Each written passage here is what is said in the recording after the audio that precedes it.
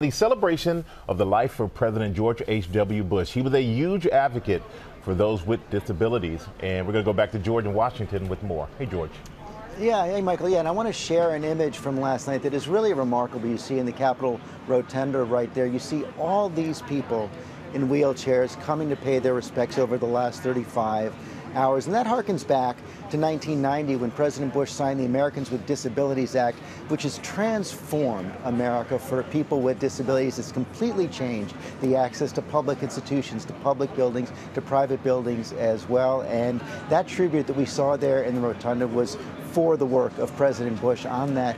And before we go, I do want to share one other image that was shared by the president's staff. Jim McGrath sent this out, this tweet out last night, and he's talking about, as you see all those people in the Rotunda, back when President Bush was briefed about his funeral in 2011, he asked, "Do you think anyone will come?" Well, we have seen the answer over these last several days as the whole country has celebrated this president. We're going to continue that coverage this morning, of course, with the funeral here at Washington's National Cathedral, and our live coverage will start at 10 Eastern.